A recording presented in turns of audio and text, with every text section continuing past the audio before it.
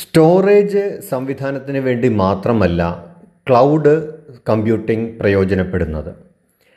ചില ആപ്ലിക്കേഷനുകളുടെ സേവനങ്ങളും നമുക്ക് ക്ലൗഡ് കമ്പ്യൂട്ടിങ്ങിലൂടെ ലഭിക്കുന്നു. ഉദാഹരണത്തിന്, സാധാരണഗതിയിൽ നമ്മൾ ഒരു വേഡ് ടൈപ്പ് ചെയ്യുന്നതിന്, ഒരു ഡോക്യുമെൻ്റ് തയ്യാറാക്കുന്നതിന് കമ്പ്യൂട്ടറിലുള്ള വേഡ് എന്ന് പറയുന്ന ഒരു ആപ്ലിക്കേഷനോ അല്ലെങ്കിൽ മറ്റേതെങ്കിലും വേഡ് പ്രോസസ്സറുകളോ ആണ് ഉപയോഗപ്പെടുത്തുക.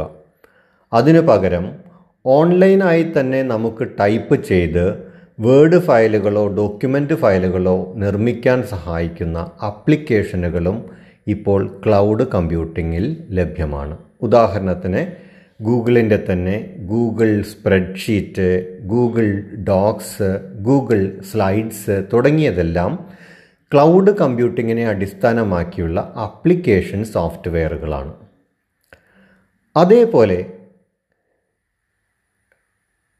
കമ്പ്യൂട്ടറുകളുടെ പ്രോസസ്സിംഗ് ശേഷിയും ക്ലൗഡ് കമ്പ്യൂട്ടിംഗ് ഉപയോഗിച്ചുകൊണ്ട് പ്രയോജനപ്പെടുത്താം.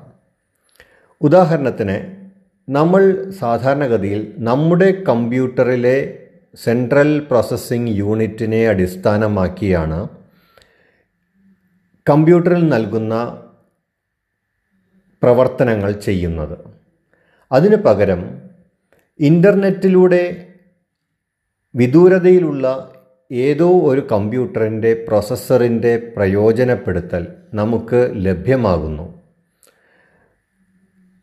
ചില വലിയ കാൽക്കുലേഷനുകൾ ചെയ്യാൻ ഉപയോഗിക്കുന്ന സോഫ്റ്റ്വെയറുകളായ സ്റ്റാറ്റിസ്റ്റിക്കൽ സോഫ്റ്റ്വെയറുകളും മറ്റും ഈ വിധത്തിൽ അകലെയുള്ള ഒരു പ്രോസസ്സറിനെ അടിസ്ഥാനമാക്കി പ്രയോജനപ്പെടുത്തുന്ന ഓൺലൈൻ പ്രോസസ്സിംഗ് സംവിധാനവും ഇപ്പോൾ ലഭ്യമാണ്.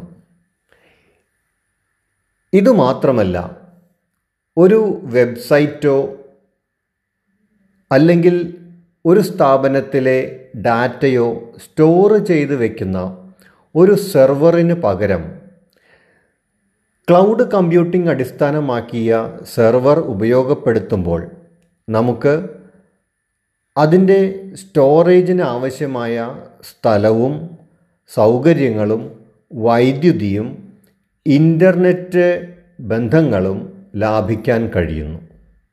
ഇതെല്ലാം ക്ലൗഡ് കമ്പ്യൂട്ടിങ്ങിൻ്റെ പ്രയോജനങ്ങളാണ്.